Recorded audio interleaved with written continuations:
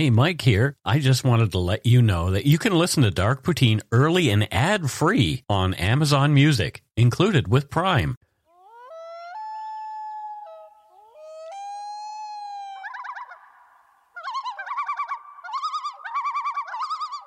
Goodness gracious, it is time for Dark Poutine once again. And amazingly, I have Matthew here with me. And we have a special guest in the studio this week, Steve. He's here. He is currently sniffing around my feet. I don't know what's going Poor on. dog. But welcome, Steve. So you had some excitement yesterday at your place. Yeah, I'm going to try not to cough through this entire episode. Yeah, so Matthew, there was a fire in your building. And Justin, Steve, and I made our way down 40 floors. And about the 10th floor, the fire escape stairwell, almost completely filled with black smoke. Yeah, but you're okay, both of you, and your doggy are okay. Yeah, we're okay. It was distressing though. Yeah, but we're back in the place. No damage to our place. So. Awesome. I'm so glad that everybody is okay. Yeah. The views, information, and opinions expressed during the Dark Poutine podcast are solely those of the producer and do not necessarily represent those of Curious Cast, its affiliate, Global News, nor their parent company, Chorus Entertainment. Dark Poutine is not for the faint of heart or squeamish. Our content is often intense and some listeners may find it disturbing. We are not experts on the topics we present, nor are we journalists. We are ordinary Canadian schmucks chatting about crime and the dark side of history. Let's get to it. Put on your toque, grab yourself a double-double and a Nanaimo bar. It's time to scarf down some dark poutine. Now with smoked flavor. Smoky. Mm. And Steve is licking my foot.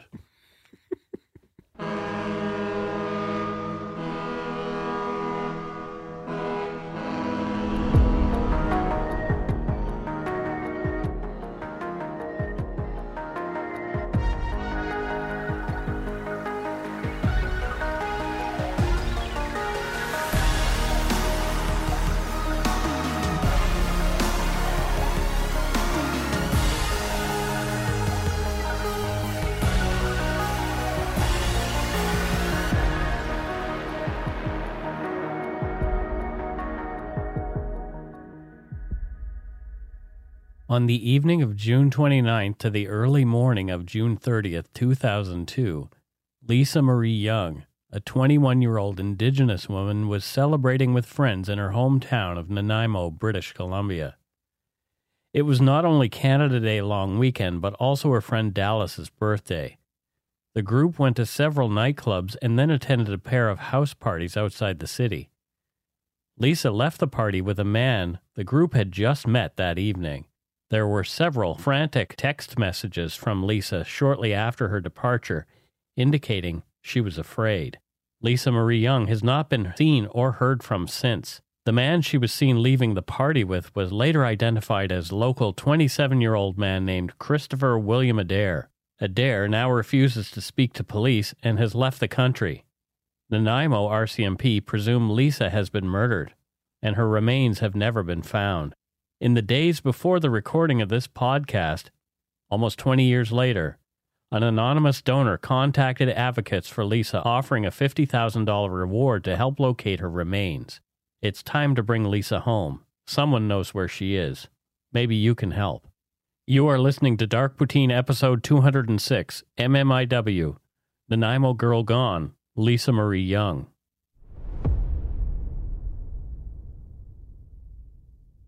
Much of the information that follows about Lisa Marie Young's life prior to her disappearance comes from interviews given by family and friends to the Native Women's Association of Canada website.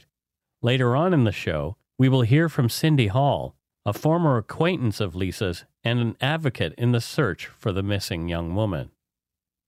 Don Young and his wife Joanne, born Martin, a member of the Clayoquot First Nation, welcomed their daughter Lisa Marie into the world on May 5th, 1981, in Nanaimo, British Columbia. Joanne was just 18 when Lisa was born, but she and Don were over the moon with their firstborn. Joanne later spoke about wanting to take care of herself while pregnant with Lisa. She walked lots and ate a vegetarian diet, which Lisa would later adopt as a youngster, and she remained vegetarian until the day she vanished. Joanne fondly recalled being pregnant with Lisa. She didn't gain a lot of weight with Lisa and barely showed she was expecting. Quote, "The pregnancy was really nice," she said. "I knew the baby was going to be a girl because she hardly ever kicked." End quote. Lisa's maternal grandmother, Cecilia, loved Lisa too, the second grandchild for she and her husband. Quote, "She was a beautiful little angel," Cecilia said. "She just looked like her mother." End quote. From the story about Lisa Marie Young on the Native Women's Association of Canada website, quote, "Remembering her own childhood, Cecilia made sure her grandchildren were loved and cared for. Both Cecilia and Joanne's father attended Cowcasus Residential School on Mears Island. Cecilia was 9 years old when the Indian agent took her to the school. It was really bad, scary, lonely," she says simply. She attended the school for 7 years. Thankfully, Cecilia's time at residential school did not affect her experience as a mother. Cecilia loved being a mother, loved every minute of it. She treasured her children and later her grandchildren. End quote. So, Mike, a lot of people might not know what Indian residential schools are. Yeah. Or the 60 Scoop. Our Canadian listeners will, but how many countries are we in? 213. Oh, that's incredible. Yeah, so people in Yugoslavia might not know what a residential school was. Right. So my description of it is it's really like, I thought of like how I should say what this is. It's a mass kidnapping of First Nations children perpetrated by the Canadian government in cahoots with the Catholic Church. Wait, hold on. Yeah. United Church as well. And United Church. Mm-hmm. And ignored by the people of Canada. Well... Right? That's putting a simpler sort of spin. That's a very simplified explanation of it. I'm trying to make it easy here. Yeah. Well, there's a lot more to it than that, but at the same time, yeah, you're pretty much right. I mean, it was. I guess you could use the word cultural genocide. One of the points was to train the Indian out of the children. Right. Yeah. Which is just horrible. It was about assimilation. And also a lot of white folks were.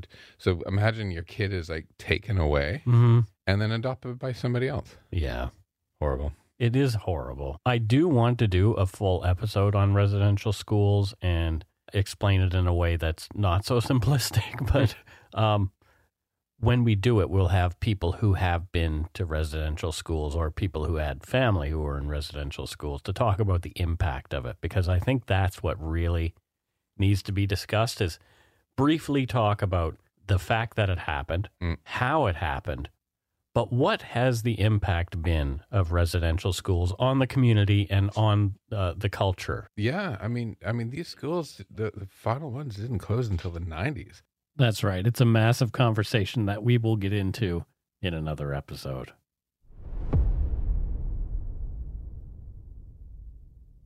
Lisa's early days were spent with her mom and dad in a 2-bedroom apartment in Nanaimo. Even though the couple had fully decked out the second bedroom for their new arrival, Joanne felt more comfortable with infant Lisa laying on her chest in the king-size bed she shared with Don, either all night or for a pleasant afternoon nap. Lisa's family remembers her as an active, friendly, and outgoing baby. Lisa's mom, Joanne, described Lisa as a strong and determined girl from almost the beginning. Lisa was crawling by the time she was 5 months old and was walking by 7 months.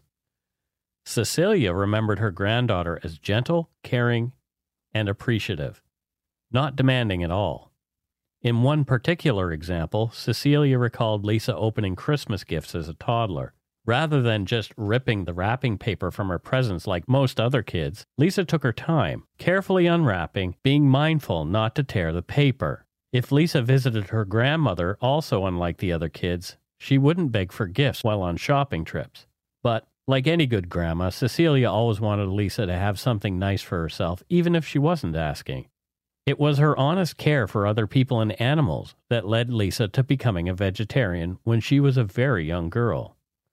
From the Native Women's Association of Canada website, quote, "From the time she was small, Lisa was a real girly girl. She favored pretty clothing, pink headbands, and painted nails. When she got her first bike at 4 years old, it was a pink one with streamers on the handlebars. She loved beadwork and glitter, anything that sparkled. As a toddler, Lisa would walk around with cute little bags of beadwork and sparkly glitter pins. And as she grew, so did her creative nature. She was always making or beading something. End quote. Lisa's creativity extended to the treatment of her younger brothers, Brian and Robbie. Although she was a loving and protective big sister to them, sometimes, like big sisters can be, she was bossy. She also used to play dress-up with her little brothers. She used to dress them up like little girls, giggled Joanne. They didn't really like it, but they did it. It was cute, end quote. As she grew, so did Lisa's creativity. She loved music and art. She enjoyed writing and painted using watercolors. But she was no homebody. She was active, too. She played basketball and liked other fitness-related activities. Volunteering was another thing that gave Lisa purpose. At only 12, she volunteered as a school crossing guard. Later on, she was a camp counselor at the Nanaimo Department of Parks and Recreation and Culture. In high school, Lisa's first real job was at a local McDonald's restaurant, like many other teens. I really have an affinity for creative souls like Lisa. Me too. Yeah. So many of my friends are in the creative industries. I think it's, I have no talent, so maybe I live vicariously. But you're creative. She sounds like the type of person I want to get along with. Yeah, me too. Yeah. And I love that she was so into expressing herself. That's pretty cool. That is. Even though she was serious about school and work, she was also very active socially. Lisa had a number of longtime friends. Many of those friends saw Lisa, strong as she was, as a confidant and support. She wanted the best for everyone, to be a positive influence in people's lives. From the Native Women's Association of Canada website, quote, Lisa was forever busy, off meeting friends for coffee on the waterfront, water skiing, or dancing. She also loved to rollerblade and walk at Swayalana Lagoon. It was her favorite place in Nanaimo. But even with so much going on in her life, Lisa always made time for her brothers. She was never too busy to take them out for lunch or to bother them about finishing their homework, end quote. After high school, Lisa worked a number of jobs around Nanaimo, including a short stint tending bar. Early in the summer of 2002, she had applied for a gig at a local call center and had gotten a job and wanted to save money to go back to school to become a radio announcer. She was set to start her new job on July 2nd, just after the Canada Day long weekend. She was also getting ready to move out of the apartment that she'd been sharing with a roommate into a place of her own. She was moving on July 1st. That must hit you, Mike. I mean, you understand her dream. You wanted to do radio for a long time. I did. I noticed that when I was researching this, that, that's kind of cool. We had similar aspirations. And you mentioned earlier that she was creative and expressive and those kind of things. I kind of was too. Yeah. Yeah, I was one of those. I was a kid a lot like her. When I was growing up. I always wanted to go the extra mile for like a Halloween costume or something like that. I was always just that guy, just like, I need to do this. I need to show. It's going to be fun. I need to color in my Star Wars coloring book with all the crayons, not just a red and a green. So sweet. That last weekend that Lisa's family had her was shaping up to be a busy one. This is why her dad, Don, was surprised when Lisa said she was going out at 11 p.m. on the evening of the 29th. With so much to do in such a short time, Don didn't see it wise to be heading out to a party so late, especially with Lisa's move set to happen so soon. Lisa was undeterred. She didn't want to miss her pal Dallas Hully's 21st birthday party. She was a night owl anyway, and thought she'd be home in plenty of time to rest up and get ready for her move. The party started for the trio of friends at 241 Skinner Street, the nightclub in which Lisa had worked tending bar. It was then called the Jungle Club. It's since been renamed twice, becoming Club 241, and it's now called the Evolve Nightclub, calling itself Nanaimo's premier nightclub. It being Canada Day, many of Nanaimo's young adults were out partying that night. Lisa was comfortable in the club, arriving at around midnight. It was a regular haunt for her and her friends. Lisa felt pretty safe there. She and her two buddies drank and danced there until the bar closed, heading out into the parking lot between 2:15 and 2:30 a.m. In the parking lot, the friends chatted about what to do next. There were many after-parties going on that weekend, as there were on most summer nights when the bars closed. The group was approached by a young man, 27-year-old Christopher William Adair. Although Adair was a stranger to them, he seemed nice enough. Adair chatted with them a while, eventually offering them a ride to a house party in the late 1980s model burgundy Jaguar that he'd been driving. The group was impressed with Adair's ride and decided to go with him. They hopped into the Jag and went to a home in the Harewood area, just a 5-minute drive away. Young adult life. Do you remember? Can you remember that far back? Barely, because I was sort of out of my mind at that time. It's always, people her age, always super social. Like it was always like, what party are we going to, or what are we going to do hanging out? Yeah, life is a going concern.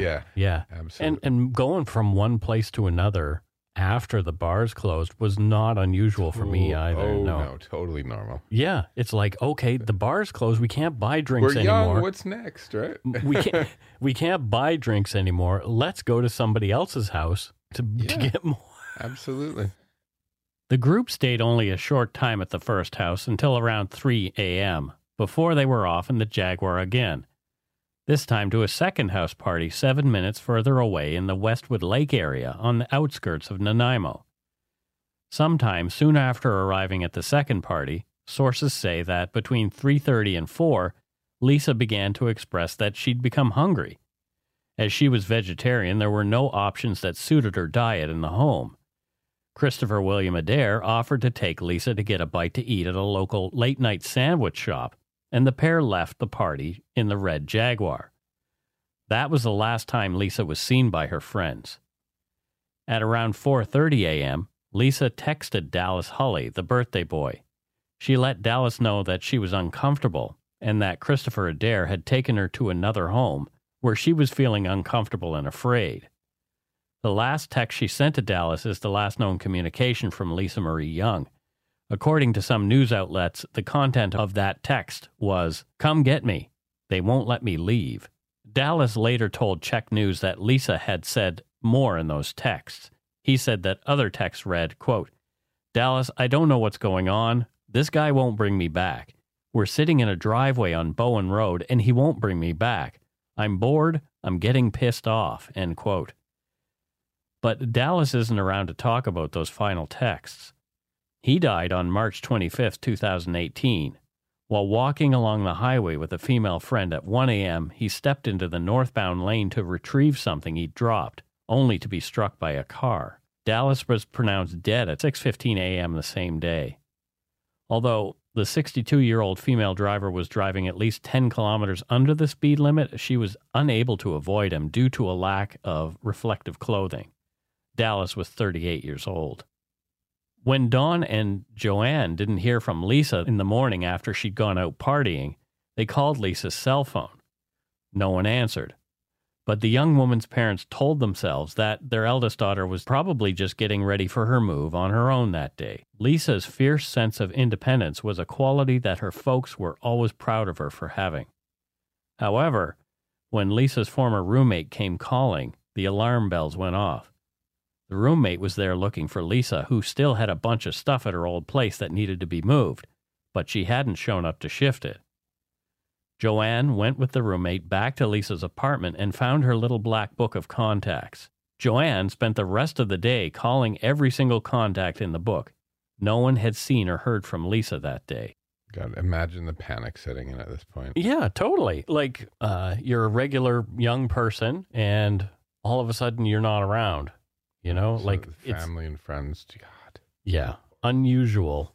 Of course, the next step was to call police, and Dawn and Joanne did just that. But as we've heard so many times before, they were given the runaround. Joanne told Native Women's Association of Canada website that the RCMP officer who took her call didn't seem overly concerned upon hearing Lisa's age and description. He said, "She's only been missing a short time, and that I'd have to check back in 48 hours. That old chestnut. I don't understand this. So, according to one of the TV shows I watch, the first 48 hours are crucial to an investigation. Absolutely they are. So, everyone knows this. So, you try to jump on it before the trail goes cold. So, this seems really counterintuitive to me. Yeah.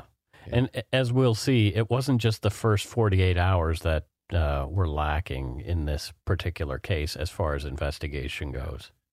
To Joanne and Don, waiting didn't make sense. This was not like Lisa. She didn't just disappear.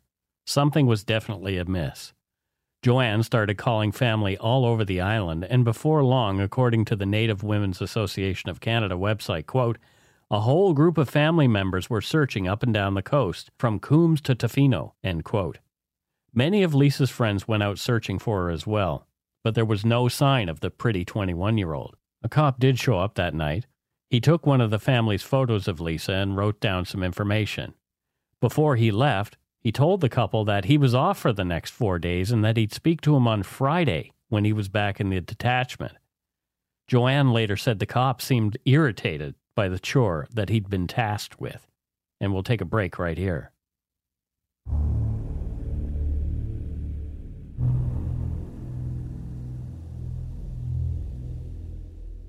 And we're back. Matthew, what are your thoughts? Okay, I'm going to say it. Yep. And some dick will give us a 1-star rating, and call us woke for saying it. Yeah. However, I'm going to proudly take that 1-star rating, and I think you'll happily take a 1-star rating. No, I won't. But anyway. Here it is. If this had been a white girl, the police officer would not have acted like that. Full stop. Yep. We'll see later on how that plays into things, but it's pretty interesting how her family even felt they had to react in this regard. So sad. Rather than wait for police, Joanne and Don's next step was to get in touch with the press. A local reporter came by right away. A day later, the news about Lisa's disappearance blew up. Only a few days after that, probably with all the public attention that the case was getting, Lisa's parents were told that the RCMP's Serious Crime Unit was now involved in the search for Lisa. Dallas Hulley told Czech News that he was frustrated in the days after the news of Lisa's disappearance hit the airwaves. He said, quote, I want to bash my knuckles against the cement. I don't know what to do. What a waste. What has Nanaimo come to when stuff like this can happen? End quote. RCMP created a Crime Stoppers video asking for witnesses who'd seen the red Jaguar between 2 a.m. and 3 p.m. on July 1st, 2002, a full day after Lisa had vanished. They'd gotten the dates wrong in the video, which is still online and hasn't been corrected. The first official ground search for Lisa Marie Young did not happen until September, a full 2 months after Lisa vanished. In the meantime, a full 30 days after Lisa disappeared, cops had spoken with Christopher William Adair, the driver of the red Jaguar. It's unclear what Adair said specifically to police. He is considered by police a person of interest in the case, according to a lot of different newspaper articles. But he is not considered a suspect. Chris Adair had already had encounters with the legal system at the time of Lisa's disappearance and has had other run-ins since as well. All the charges related to that individual are easily discoverable by a simple search on the justice.gov.bc.ca website, if you're curious about what those are, and we'll include a link later.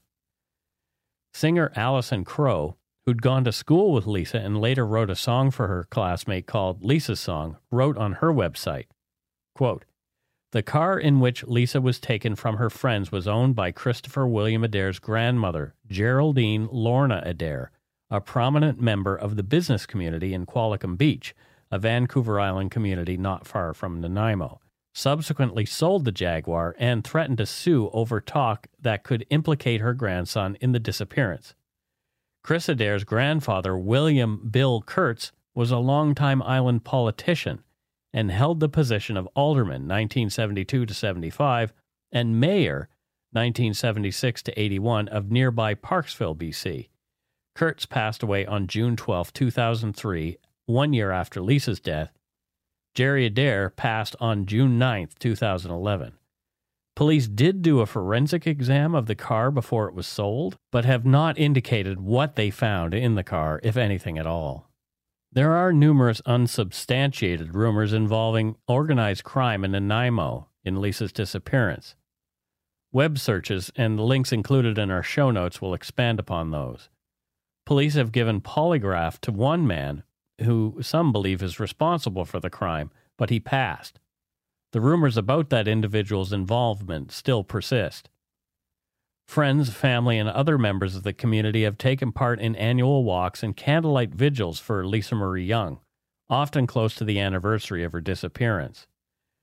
Joanne Young told the Hashiltha Indigenous newspaper that, quote, "In the early days of the investigation, Joanne made a conscious effort to avoid appearing in front of cameras. You couldn't tell by looking at her that she was First Nations, and I didn't want people to know that and judge her, to discriminate against her because of that," Joanne explained. "It was never about me. We wanted the message to be that she's still missing and that we need closure," she continued. Joanne Young, 54, died after a long illness in 2017, still not knowing what had happened to her little girl. Right up to her last days, she would have wanted to know. That's so sad. Mm-hmm. In late June of 2021, Nanaimo RCMP officers, including Corporal Marcus Muntner, the lead investigator in the Lisa Marie Young case, held a press conference to provide updates into the progress of the investigation. Muntner started off saying that the case was active and ongoing almost 19 years later. He also indicated that more than 15,000 pages of documentation had been gathered during the investigation.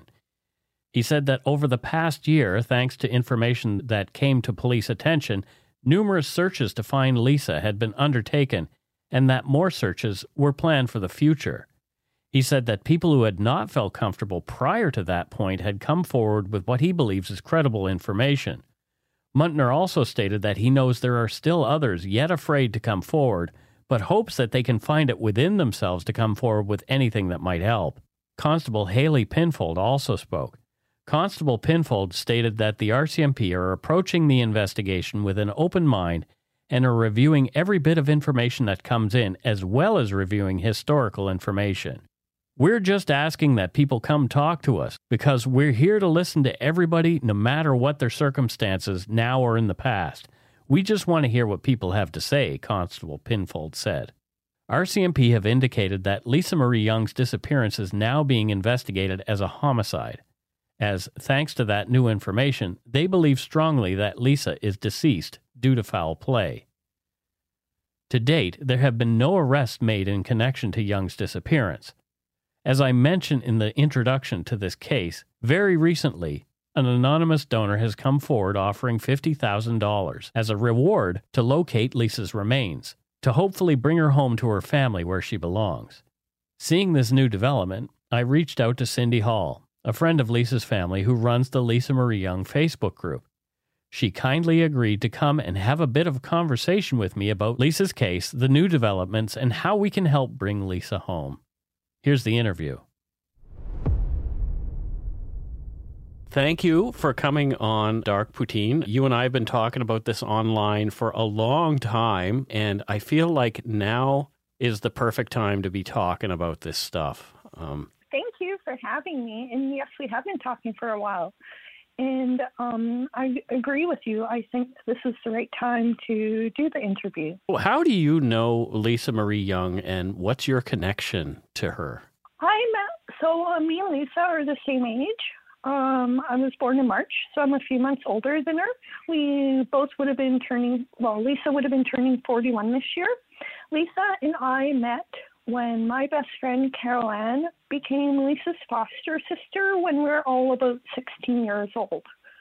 And then I wasn't close to Lisa, but we would hang out, like when I would go to Carol Ann's. And then when Lisa went missing, she was living with my sister-in-law, Tara. So I've been with my husband for 23 years. Mm-hmm. So I've known Tara. We've all known each other since we were teenagers. Oh, okay. Wow. So it's a really long time. Yeah. What prompted you to get involved in Lisa's case the way that you have? Well, I always thought of Lisa over the years. I'm embarrassed to say, but I didn't take part in a lot in advocating for Lisa. And then when Lisa's mom, Joanne, died, it just changed something in me. And I wanted to help keep Lisa's memory alive in Nanaimo. Mm-hmm. And it just made me really think about like how Joanne died without answers. So I asked Lisa's sister, Carol Ann, if she thought it was a good idea if I offered to hold a march on like around June 30th, but for June 30th. And she thought so. So then I connected with Lisa's aunt, Carol Frank, and then just started advocating from there. It's become something a lot bigger than just a walk. You run a Facebook group as well. Yeah. That's really, really active. And obviously, because you keep it active and a lot of people want to remember Lisa. Has it become something bigger than you thought it would be at first? Yes, way bigger. So when I started advocating for her, I just did like mainly posts online, not a lot. And then we did her missing posters. And my best friend Bria made the first missing poster I used to use for Lisa. And then after that, I learned how to make them on my own. And then I was just putting them up around Nanaimo. And people kept on tearing them down in certain areas. So Lisa's sister, Carol Ann, thought of doing our Lisa cards. Mm-hmm. And then we started doing those, and those became a bit more popular. Or it was just around the time Island Crime came out. But Island Crime kind of made everything go forward. Like It just, I don't know how to explain. It just kind of changed the whole momentum, like everything. It just made everything go kind of forward and fast. And the more I learned about Lisa, the more I was inspired to do something. And I'm a really passionate person. And like once I get something stuck in my head, it's there. That's a good thing. The world needs more people like that. Yeah, it's like pretty overbearing to some people. But yeah. Tell us a little bit more about Lisa. You say you've learned a lot about her, probably more than when you knew her. And all of the stuff that I've learned, obviously, was sources online. So as somebody who knew her, tell us about her a little bit. So I wasn't close to her, like I say, but we would have spent a lot of time together. And it was a long time ago, so I don't remember everything clearly. But I just remember every time I was around Lisa, she was just happy, friendly, like we're just typical young teenagers. And she treated everyone like nice and respectful. She seemed more grown up than us in a way, just like how she dressed and how she carried herself. I just always remember her smiling. And I don't remember any like negative memories. It's hard to go back because I've heard so much about her, and it's been so many years. I'm 41 almost. But yeah, like I have no negative memories. Every time I saw her, even when she lived with Tara, like it was a positive experience. And I always remember she always dressed nice. That really stuck out. That's what I've learned about her, too. Like, she was really into her appearance. Oh, yeah. One of the articles I read said that she really liked makeup and... Oh, yeah. Jewelry and, like, her clothes. I will never forget her room. I was, like, a little jealous. She just had so much clothes. And she used to dress Carol Ann up. Like, she would hide Carol Ann's clothes sometimes, and then Carol Ann would have to wear what Lisa wanted her to. So they were like jokesters, the three girls in the house. But yeah, those are my memories, like just normal, typical, happy teenager girl stuff. You mentioned you folks were putting up posters around. People were taking them down. Yeah. People will do that for one reason or another. I'm not sure what's in people's brains when they do those kind of things. Yeah. But as a result, you made these things, you said, you called them Lisa cards. Can you tell us a little bit more about those? Yeah. Okay, so they're the size of business cards, and we order them from Vistaprint. And we have Lisa's photo on one side with, I forgot all the details, but just information about Lisa, and to say contact in the Nanaimo RCMP if you have info. And then we ask to join her Facebook group, Lisa Marie Young. And then on the other side, we have Christopher William Adair's photo. And Christopher William Adair, we've talked about in the podcast. He's the guy who is a person of interest in the case and the last person apparently to see Lisa alive. He was the guy driving that red Jaguar. Whatever became of that guy? So we actually didn't know for quite a few years. But then I think it was in October of last year, we actually found out where he is, and he's actually residing in Turkey, and he had his own business there. So he just continued on with life. What was he doing for a business? He will help residents get like their Turkish permit and help them with, he helps expats get their Turkish permit, and he would also help expats with like other legal stuff they needed help with. We have tried to reach out to I shouldn't say Laura, we tried to reach out to the company, but no one responds. He is definitely the person who was driving the Jaguar that night. Is that correct? Yes. So Marcus, he's the lead investigator in Lisa's file. Mm-hmm. In Laura's podcast, she asks him, and in a roundabout way, he does admit it's Chris Adair, and he does call him a person of interest, but just not in a direct way. Right. And Chris Adair has actually admitted that he is the driver, and some of his family members, one in particular, has come to Lisa's group and admit that Chris is the driver. I was sending a person messages, and they were sending my messages to Chris, and then what he said back, they sent to me. Okay. So he didn't deny any of this. He actually said his phone number hasn't changed in 20 years, and he's easy to get a hold of. Okay, so... But he had me blocked on social media before I found him. Same with Laura Palmer. Laura Palmer is the host of Island Crime. Yeah, he blocked us before we found him. I don't get into accusation on the show. Like, that's just kind of not something we do. But at the same time, it's interesting that he doesn't talk to police about this. Like, or did he ever? I don't know. Like, there's no real news. So police, yes. Publicly, never. Okay. He has only addressed this in private messages. He still won't speak to Marcus, and I have given him Marcus's number a lot through people. And Chris Adair follows Lisa's Facebook group, and we always post it, so he knows. He won't talk to Marcus Muntner, who is the current lead on the investigation, the RCMP officer. Yeah. I found a bit on, it was the truecrimefiles.com, where the quote is, Lisa's mother, Joanne, told the media that she had the opportunity to speak to Adair during this interrogation. And she said that when she asked where her daughter was, he replied, I can't, I'm sorry, I don't mean to disrespect your family. And then his voice trailed off. Did that conversation really happen? Yes. And years ago, Joanne told me herself. And in the podcast Island Crime, Laura actually asks Marcus if that happened, and he says yes. Okay. The police also made Joanne hug Chris, and that is 100% true. That came from Joanne, too. So the police had Joanne hug Christopher Adair during a meeting between the two while he was being interviewed. So after the police got Joanne to talk to him, they asked her to hug him at the end, and she did. And she's told people that was like one of the worst things she's ever had to do. I can see why they would do that, because, you know, it might prompt him to maybe start talking to...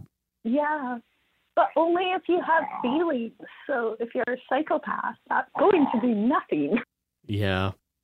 And yeah, they made her bring like Lisa's belongings too. Joanne told me years ago she's told family, she's told her friends. So yeah. Lisa's belongings were in the room when the police were talking to Chris. Yes, Joanne brought, I forgot what items she brought, but she brought items of Lisa. And she did see on the whiteboard the words murder, rape, accident, and everything else that was reported. Mm-hmm. And I was told that by Joanne. Now, I've watched Mindhunter and those kind of things, so I kind of see that was perhaps a tactic by the RCMP to get him to talk. Yeah, they just didn't realize, like, if he just met Lisa, so there's no attachment there. So I understand why they did. I don't get the hug. Because I think if Joanne wasn't Indigenous, I don't think they would have asked a non-Indigenous mom to get that. I understand that they were trying to get feelings from him. So you're Indigenous yourself, correct? Yeah, I'm. My mom's Indigenous and my dad's Caucasian, so I'm Haida Tlingit. Oh, there you go. Yeah, I'm a mix. Yeah, so that's probably a big reason why, too, that you feel a connection to this case and probably a lot of the other murdered and missing Indigenous women and girls and Two-Spirit. Hugely, because that can be me. And statistically, as an Indigenous woman, I have a higher chance of harm coming to me. And we make up a smaller percent of the population. Yeah, like so much violence happens against us, and that is huge. And that really drives me to advocate for Lisa. And when I see photos of Lisa when she was young, I see myself in them. What's your dog's name? So you're hearing Riley. And yeah, he's a Chihuahua mix. Oh. And he does this when he's a little stressed. And he hasn't done it all day till I got on the phone, and I'm trying to scratch under his chin. He probably knows that Mom is emotional right now, so that's... Yeah. He's like... And two of them are feral dogs, so they pick up on your emotions. Like, if you look unhappy, they get scared and stressed. So I'm, like, trying to pet them to stop them. Yeah. Wow. But, yeah, that's his little noise. I call him a pig. So you've talked about it on other shows, what you think might have happened to Lisa. And this is just all speculation. There's no actual proof. And obviously you can't say some of the things that you know because there are certain things that the RCMP hold back and don't tell anybody. But then there's other things that for legal reasons you can't talk about. So what is it that you think in a general way happened to Lisa? So this is just my thinking. Like we said, there's no evidence to back it up. I just have this thought from what I've been told and what I have learned about what might have happened that night. I think Lisa was at the party. Chris Adair said he would go take her for food because she was a vegetarian. Mm-hmm. And then she went with them. I do think they went to, I don't know how many other places. And then I think they ended up at 827 Nanaimo Lakes Road. That's the place that the police searched, and it made the news. Okay. And I think other bad people were there. I think they did make a snuff film of Lisa. I think it was supposed to be a mock snuff film. I think they raped, tortured, and murdered her. I think they buried her on the property, and then I think they moved her again. So that's why they weren't able to find her when they searched there. And they searched with a cadaver dog, correct? Luca.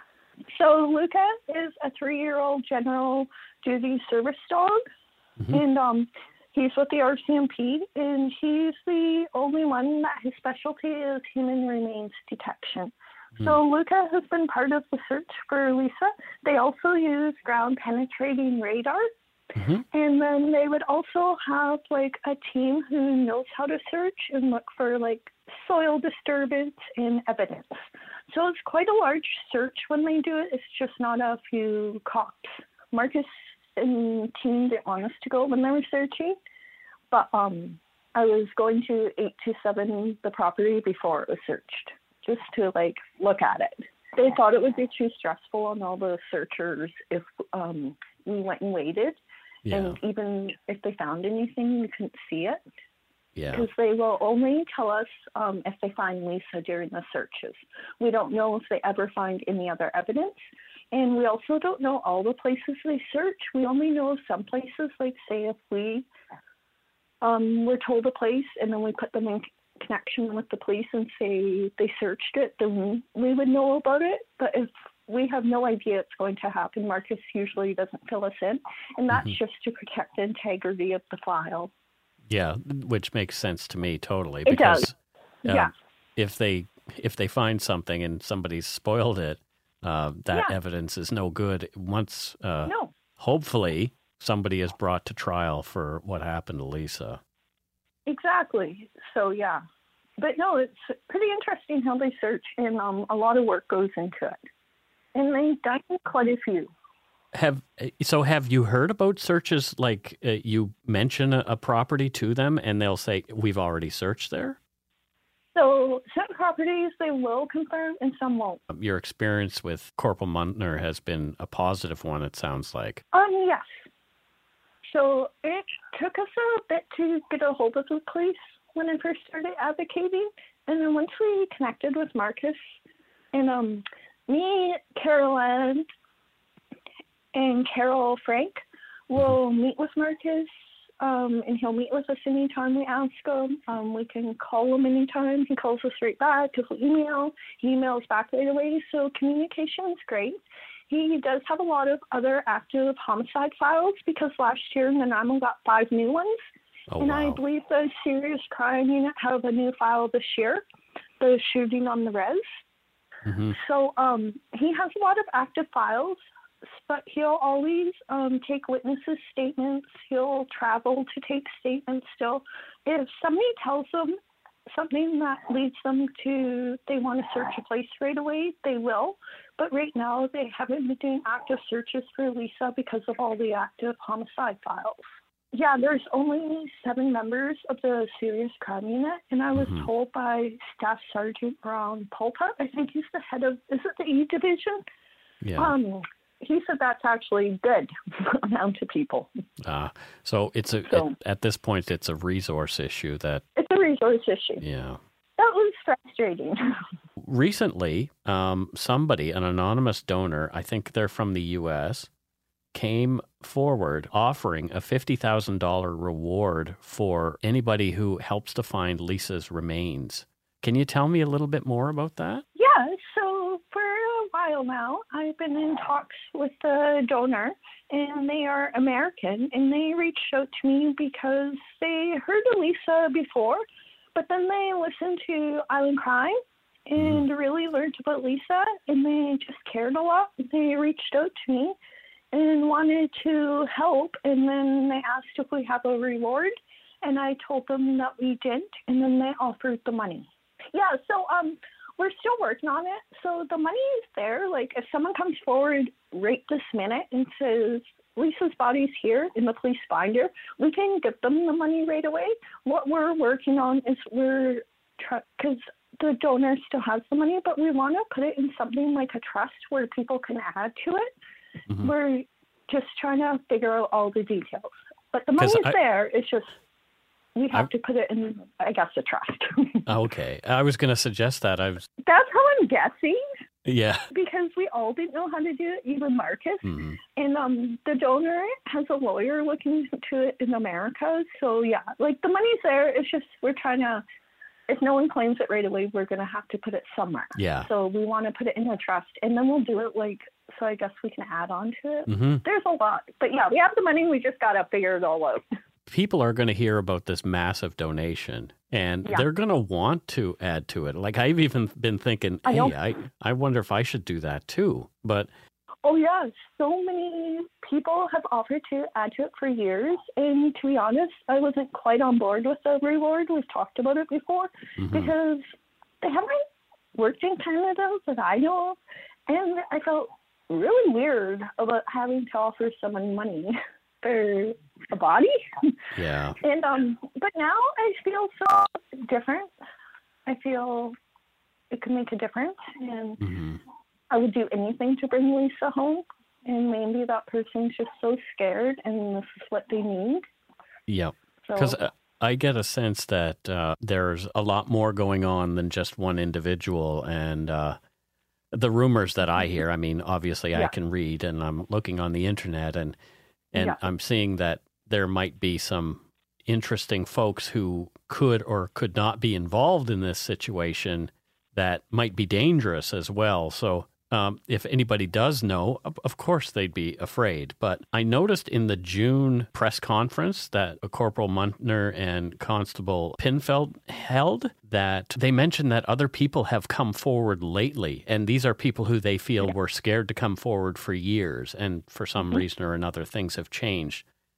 Do you know anything about what people have brought forward? Can you talk about any of that or no? I don't know a lot, but sometimes people reach out to me that aren't totally comfortable talking to the police, and they want to talk about how it happens. Marcus has never totally told us what's been told. Yeah. But because he can't. And I asked him some things, but like I don't ask him as much as I could, I guess. Because at the same time, like when I do interviews, I'm already worried about saying stuff. So I feel if I get too much info, I'll be like, diarrhea of the mouth. Well, you know what? Like it's hard. Information is power too on both sides. So the RCMP definitely will want to keep things secret if they can. Yeah, they're very secretive. I've found out. Over the years, some people have found that may not always be the best thing, and that they use that as an excuse. But do you feel like they're really working on this? Yes. So before I advocated, I can't speak for if they were, but in my personal opinion, I don't think Lisa's file was being as actively worked as it is now. Since Marcus came to the serious crime unit and we started talking to him, we know for a fact he follows up on all leads that, like, we point his way or he tells us about. Or I talk to people who say, yes, he connected with me right away. He's conducted searches. When he talks to us, you can tell he cares about Lisa. He's committed to finding her. Like, he makes it known that she's important. He also has her photo on his, like, little notebook he has. But, yeah, he seems pretty committed. I like Marcus, and Haley's super nice. They're, like, very professional, smart cops. I like dealing with them both. I've never had positive experiences with RCMP until them. So everyone thinks I'm, like, this huge cop fan. I really like Dean Lucas Handler. So we've met, he's the head of the Nanaimo RCMP K9 unit. Dean Muir, and they're all so committed to Lisa. We've met a few members of the team, and like at the March last year, Marcus came, the current head of the RCMP came, Lisa Fletcher, Dean Muir came for a bit with Luca, but Luca couldn't come out of the truck because that was like one of the hottest days. But yeah, so we think they take it seriously and work hard now. But I don't think it was when Lisa went missing and for quite a few years. No, like everything that I found, especially what Joanne told the Native Women's Association in that article that really informed a lot of this podcast. It just seemed like the cops were bothered by another missing person, you know? Yeah. And it was. That's a story that Indigenous folks have heard a lot. And so there's a lot of resentment that comes along with that when working with police and mistrust as a result of that. Huge. I couldn't agree more with you. So as an advocate, I also talk to a lot of other families and then become friends with them. And that's the most common thing. And actually, even non-Indigenous people now, I've met a lot of people, like just missing people in general, say if the person was Caucasian but into drugs. It's just kind of crazy how sometimes people are generalized and the cops make their own opinions. I guess on the Morris podcast, I think it was a cop. He talked about like the biases that they can come in having, or maybe as a criminologist, I can't remember. Right. And I think they had a lot of that when Lisa first went missing. And I kind of talked to Marcus, but Laura asked him, and he doesn't think it had anything to do with it. So we haven't really addressed it with the RCMP. But no, Marcus and Haley, like, we talked to them so much over the last couple of years. And yeah, they're both awesome. I have no complaints. They care about Lisa, and they're trying hard, even though they're so overworked with other active files. It's coming up on the 20th anniversary of Lisa's disappearance. Are you folks planning anything special for that? So, yes, we are. And I will have to check the date, but I think it'll be on the Sunday. We're doing it on the Sunday, so I think it's the 26th or 27th. And we're going to do our annual march, but this year we might not meet at the police station. So usually we meet at the police station and we march down to Moorfield Sutton Park. That was the waterfront that Lisa loved. And we usually use the pavilion, and sometimes we have speakers, Butterflies, and Spirit have performed a few times. But yeah, we're going to do our annual event. because it's the 20th year, we're just working on it right now, and we want to try to make it a bit more different and special. Mm-hmm. But yeah, so we actually have a few events this year. So the first one we'll be doing would be May 5th is Lisa's birthday, so she would have been 41, and she was a vegetarian. Yep. So for the month of May, we're doing Meatless May. Meatless May? I was going to do the week, and Laura's like, let's do the month. So for the month of May, no, we're not going to eat meat, so it'll be easy for me because I'm vegan. But we have a little private group that you can join if you want to take part. And I think the link is posted in Lisa's group, and we'll post recipes. And we're just going to encourage each other. If you want to post photos of your meal, you can do that. It'll be similar to 40 Days of Fitness, mm-hmm. which we did the year before. So we had a little private group. People would cheer each other on, post what you did for fitness, post photos you saw. So we want to have the same idea for Meatless May. Just keep everyone engaged, and that's a positive thing. Mm-hmm. And then on May 5th, on Lisa's birthday, last year we started We Stand for Lisa. So Carol Ann thought of it. So what we do is we make our signs, and we pick a spot, and we stand for an hour with our signs to honor Lisa on her birthday and to raise awareness. Great. And then the next one after that is her march, which I will post the info in the group in the next few days about that. And then after the march on June 30th, that's when she went missing. We do Lights On for Lisa. So I think this is the third year we're doing it. A group member thought of it. So what we do is we ask everyone to put a porch light on, any kind of lights, candle, any of that, and then you post it in Lisa's group, and we want to light up her group to light Lisa's way home. So those are the events we're doing this year to honor her. And we also usually do something on Joanne's birthday. Yeah, I can't think of the date right now. So we do a little get-together then, and we stand on Pearson Bridge, and Laura actually bought me a Lisa banner, so I hang that up. So yeah, that's what we do every year to raise awareness now. So if anybody else wants to get involved, obviously joining your Lisa Marie Young Facebook group is one way. What are other ways that people can get involved to assist with advocating for Lisa? I think the main way we get the public involved is to share our post from Lisa group. And if you're comfortable, to reach out to me and give me your address, and then I can send you Lisa cards. But it's mainly just through the group, or you can contact me personally on my personal Facebook page.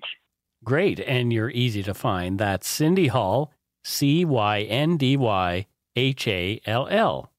I want to thank you for coming on to Dark Poutine today and having this conversation with me. I know it's tough and it's an emotional thing for you to have this conversation over and over again, but I really appreciate, and I'm sure the listeners do, all the work that you do for Lisa in advocating for her case to be solved and to help to bring her home. Thank you, and thank you so much for having me. I really enjoy your podcast because it's so victim-focused. So I don't know if excited is the right word, but I was excited to do this interview. So thank you. Oh, you're welcome, and we'll talk more, I'm sure. This will be one of many conversations, I think. I agree. Thank you again to Cindy Hall for taking the time to speak to me at a very busy time media-wise for her. Cindy continues to be one of the greatest advocates in helping to bring Lisa home. You can join Cindy and others, including me, on the Facebook group dedicated to Lisa Marie Young. Someone, possibly one of you listening to this podcast, knows exactly what happened to Lisa Marie Young. Police are looking for someone courageous enough to go on record and tell them what you know. If you have any tips or information regarding Lisa, please call Corporal Marcus Muntner directly at 250-754-2345.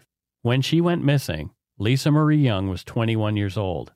She was 5 foot 4 inches tall, 163 centimeters. She weighed 115 pounds, 52 kilograms. She had long, dark brown hair, brown eyes. Lisa has a tattoo of a band of flowers with a heart in the middle that circles her upper right arm. She was wearing a black skirt, black top, black high boots, and a silver hoop necklace. If you're looking for more on Lisa's story, it has been told masterfully on a couple of other podcasts, including Case File, a personal favorite, and more recently on Island Crime, a detailed multi-episode deep dive series called Where's Lisa? By Laura Palmer, mentioned earlier by Cindy Hall. Palmer's latest series is another interesting one for Dark Poutine listeners. It involves the case of longtime missing toddler Michael Dunahee, whose story was told in Dark Poutine episode 55. Lisa's case is one of the many included in the missing and murdered Indigenous women, girls, and Two-Spirit people cases here in Canada. After many calls for an inquiry into the violence against these MMIWG2S people, in December of 2015, the Government of Canada announced the beginning of the process leading to a public inquiry into these cases. Over the ensuing years, ending in 2019, there were 2,386 total participants in the truth-gathering process that involved 15 community hearings taking place in various regions across the country. 1,484 family members and survivors provided testimony, and another 819 individuals shared through artistic expressions. In 9 Knowledge Keeper, expert, and institutional hearings, 83 experts, knowledge keepers, and officials provided testimony. Out of that inquiry came a massive list of recommendations and talks about later which branches of government should be accountable for implementing each one of the recommendations. Part 1 of the recommendations address immediate and concrete activities. The full 7 recommendations in Part 1 are 1. The need for a national inquiry into violence against Indigenous women and girls. 2. The need for a federally coordinated, cross-jurisdictional national action plan to address violence against Indigenous women and girls. 3. The need for federal, provincial, and territorial governments to publicly acknowledge and condemn violence against Indigenous women and girls. 4. The need for public education and greater public awareness of violence against Indigenous women and girls. 5. The need for more frequent and accessible transportation services to be made available to Indigenous women.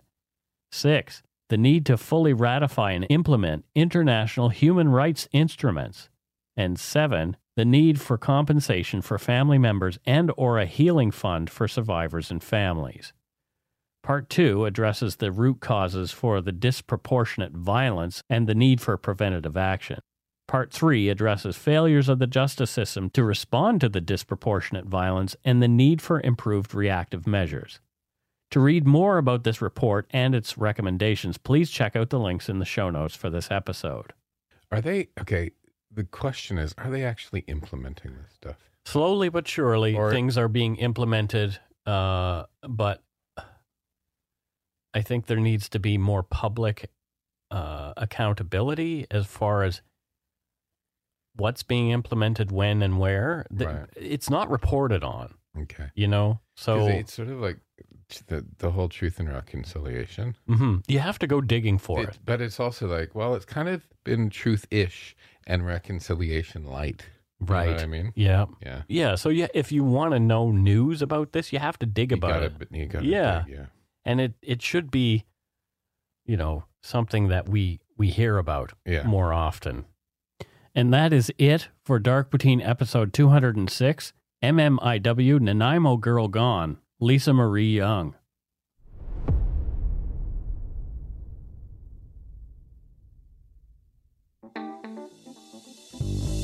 That's right. It's time for voicemails. You can leave us a message at 1-877-327-5786 or 1-877-DARK-PTN. We'd love to hear from you. Let's see who called us this week. Here's our first voicemail. Hey, y'all. My name is Taylor from Athens, Georgia. I was going on a walk yesterday in the woods, which is probably the first no-no, but I was listening to the podcast, and I wanted to call in because I thought of something funny And then all of a sudden, like 20 gunshots went off, and I thought, well, if I die on the voicemail recording, it will leave a really good story for an away game. Thankfully, I didn't die, and I actually called the wrong number and probably would have died to people who were trying to steal my Social Security number. Anyways, I appreciate what you guys do, and I wish I could have that southern drawl for you, Mike, but fortunately I live just a little bit too inner city for that. My funny thought was, if you have the runs, you can go make a soup in your toque. Bye. Oh my goodness. Go make a soup in your toque. Oh, that's hilarious. Oh, that's really gross. A soup in your toque. Go make a soup in your toque. Oh, you'd have to have it really knit tightly for it not to leak. Right, it would be really yucky. Yeah. Please don't become a away game. Yeah, right? We don't want you to. You sound lovely. 20 gunshots is like, wow. Well, you did your southern drawl a little bit, and we could hear just a tiny hint of it in there. But, yeah, it's interesting how the closer you get to an urban place, the more generic your accent becomes. Okay. Well, generic in regard to the area that you're from. Yeah. Like in Halifax, yep, you have a more generic Nova Scotian accent. Whereas if you go out further, it becomes more regional. Okay. Yeah. And I think every place is kind of like that. Maybe. I mean, yeah. Yeah, maybe. Let's listen to another voicemail. Matthew's got the maybes today. Maybe. Oh, hey, fellas. This is Great Big Pete calling from Ottawa. Listen, I just listened to your episode about Nathan Cirillo, the corporal who was gunned down by a terrorist in Ottawa a few years back. And I have to say that you guys covered that really, really well, and it was a really interesting podcast. One of the things that you kind of skipped over a little bit and maybe didn't know about was that in Ottawa at the time, I was working in a government office on the other side of the river, and they locked down all government offices until, like, some of them were, like, until 9 o'clock at night. Mm-hmm. So, yeah, the whole downtown core was basically locked down, and it was kind of an intense situation. We had memos going out to people saying, you know, don't go near the windows and stuff like that. We didn't know if there was an active shooter. It was really scary. And in fact, that morning I got a text message from a friend saying, holy fucking shit, are you okay, man? And I responded in all caps, holy fucking shit, I'm fine, thank you. And then they didn't say anything but sent me the link to the news article about the developing stuff. And I was like, oh, crap, there's a live shooter, active shooter in the city. Anywho, I just thought I'd call to say that you guys did a great job representing that. And I just wanted to give you that little input from somebody who was in town that day working in the government. And what we did was pretty spooky. Anywho, I want you to go shit in your hats and have a nice day. I think you could say those two things together. All right, bye. So it sounded like he had people cheering behind him, first of all, which is... He has a great voice. He had a very good voice. I think I should worry about my job here. Yeah. Yes. Oh, well, but Big Pete, thank you for your voicemail. That was interesting. Yeah. I did kind of skip over that tidbit. I was aware that all federal institutions or federal offices had been locked down that day. And yeah, people had to stay inside their offices for hours because they weren't sure whether somebody else was out and about and wanting to hurt people in federal. I'd love to shut down most federal offices, but I'm not going to become an active shooter to do it. No. Well, I don't know. I don't know if I want to shut down all federal offices. No, lots of them, though. Lots of them. There you go. Well, next up, I think we have one more voicemail, and I'm not sure where in Ontario this person is calling from, but I bet you she's going to tell us. Well, hello, Mike and Matthew with a single T. My name is Carrie Valentine, and I'm originally from St. Catharines, Ontario, a beautiful little city that should be known for its wineries, fresh produce, and a rowing club in Port Dalhousie. Instead, it remains infamous as the home of the Barbie and Ken killers. St. Catharines is a small enough city that there aren't too many degrees of separation, And my links to their crimes are the fact that my mother was a teacher at Kristen French's high school at the time of her murder. And in fact, my father was the founding principal of that same school. Another more tenuous link is that friends of a friend were actually the owners of the house in which they perpetrated their crimes. That home was eventually demolished for obvious reasons. Anyway, I've lived away from Canada for many years and currently reside in the Gold Coast in Queensland, Australia. I somehow stumbled across your podcast. I think it's related to the Patreon family because I listen to the David McWilliams podcast quite often. Anyway, I have become hooked, and so I'm working my way through your back catalog. And, of course, I start with your most recent update, and then I check out what I've missed. It's great fun hearing a couple of Canadian schmucks bring their unique perspective and empathy to true crime, and you likewise bring a nostalgic, albeit macabre, link to home for me.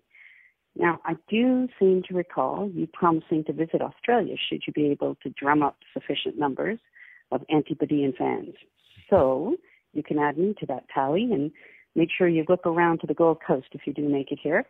I'd be hard-pressed to offer up a double-double or a Nanaimo bar, but I'm certain I could find you a suitable local replacement as refreshment. Keep up the great work and hope to see you here in Oz soon. And go take a poop in the Duke, and we'll talk soon. Bye. Well, thank you very much. That's really cool. I love to hear from Canadians who have moved elsewhere. Yeah, it's always great. Like, we're everywhere. We are infiltrating your countries.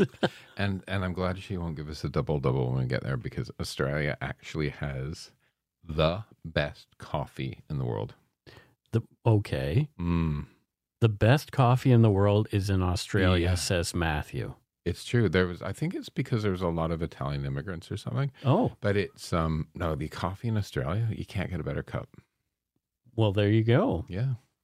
I'd love some coffee in Australia. I just want to go to Australia. Go. I was talking to two Aussies on the ferry today. Oh, I have to do a shout out to Captain Elias. Okay. Because he's a new listener now. Hi, Elias. So Hi, Elias. He ferries Steve around. Oh, cool. Yeah. Well, let Elias know that it's in the voicemail section of this episode that absolutely. You say. Yeah. That way he listens to the end. Right. One download. Yay! Yeah, let's go to Australia. Yeah. I haven't been to the Gold Coast. Yeah, I would like to see that place. That's it for this week's voicemails. Again, you can leave us one at 1-877-327-5786 or 1-877-DARK-PTN. We'd love to hear from you, even if it is just to say hi and to tell us to go shit in our hats. If you're stumped for what to chat with us about, a quick story is welcome. Now on to Patreon. First up, actually only up, is Angela Ferguson. Thank you, Angela, for being our patron. And where is Angela from? Seville. Seville in Spain. In Spain, and the jewel of Andalusia. Ah, the rain in Spain falls mainly on the plain. Yes. What does Angela do there in España? In Seville? Yeah. She's a barber. She's the barber of Seville. Figaro. I'm up at your top. Remember the Bugs Bunny one? You're so next. I love me some Bugs Bunny. Do you? Yeah, Mel Blanc was actually a hero of mine, the guy who did Bugs Bunny's voice and every other voice in Looney Tunes. That guy was a master. Just crazy. Amazing. Was he that good, or is it just because we got used to him? I think he was that good. Okay. Yeah. Jeez, Matthew. Tough crowd. We didn't have any Donut Money donors this week, but that's okay. You know, I only have to eat. And I can't survive on donuts. So maybe people are trying to send us a message. I don't know. Maybe we're going to rack up lots of Patreons next week. I doubt it. Thank you to all our patrons and Donut Money donors, past and present, for your generosity. It helps to keep the show going. You can become a patron of Dark Poutine at patreon.com/darkpoutine. For a one-time donation, you can send us donut money via PayPal.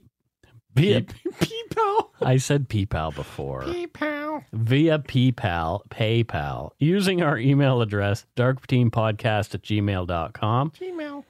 If you don't already subscribe to the show, it would mean a lot if you did. You can easily find Dark Poutine on Apple Podcasts, Spotify, or wherever you listen to your favorite podcasts. If you haven't gotten yours yet, my book, Murder, Madness, and Mayhem, is available to order via a link on the Dark Poutine website. And speaking of our website, please check out darkpoutine.com for show notes and other cool stuff. Don't forget, if you're going to CrimeCon in Las Vegas, come see Matthew and I. But first, get your ticket. And when you get your ticket at crimecon.com, use Poutine at checkout. Poutine. And it will save you 10% off your ticket. And you'll help the show because, hey, if we get enough people signing up using our code, we'll have some of our costs offset by CrimeCon. So please, please, please let CrimeCon know that you love us. Please take the time to give Dark Poutine a like or a follow on Facebook and Instagram. Most importantly, thank you for listening and tell your friends about us. Word of mouth is a powerful thing. Before we leave, we have a promo for you to listen to. It's called Dealing Justice, and it's the original Justice Playing Cards podcast. Take a listen. It's a great show. 911, what's the nature of your emergency? Your world can change in the blink of an eye. He walked into the bedroom and you know that she had been murdered. So he's running up and down, screaming, "Oh my God, someone call 911. There are 2 men killing a girl." I know my son, and he would not go that long without saying anything to anyone. Safety can be an illusion and reality a nightmare. So how do you steal a person, a grown person? Unspeakable crimes can penetrate any small town, big family, pretty face, or innocent child. And in the wake of a loved one's murder or disappearance, there is nothing more cruel or desperate as silence. Why won't people talk about it? That's another thing. People don't want to talk about it around here. For the families of the missing and murdered, they gambled with their sanity as they lose hope in closure and settle for justice. That's where the cold case playing cards come in. In each episode of the Dealing Justice podcast, your hosts Jennifer Dubisak and Lori Jennings will spotlight one card from the cold case playing card deck. Hear the victim's story from the friends and family who knew them best. Her mom will never stop fighting until she finds out what happens to her daughter. Learn about the crime and help close the case.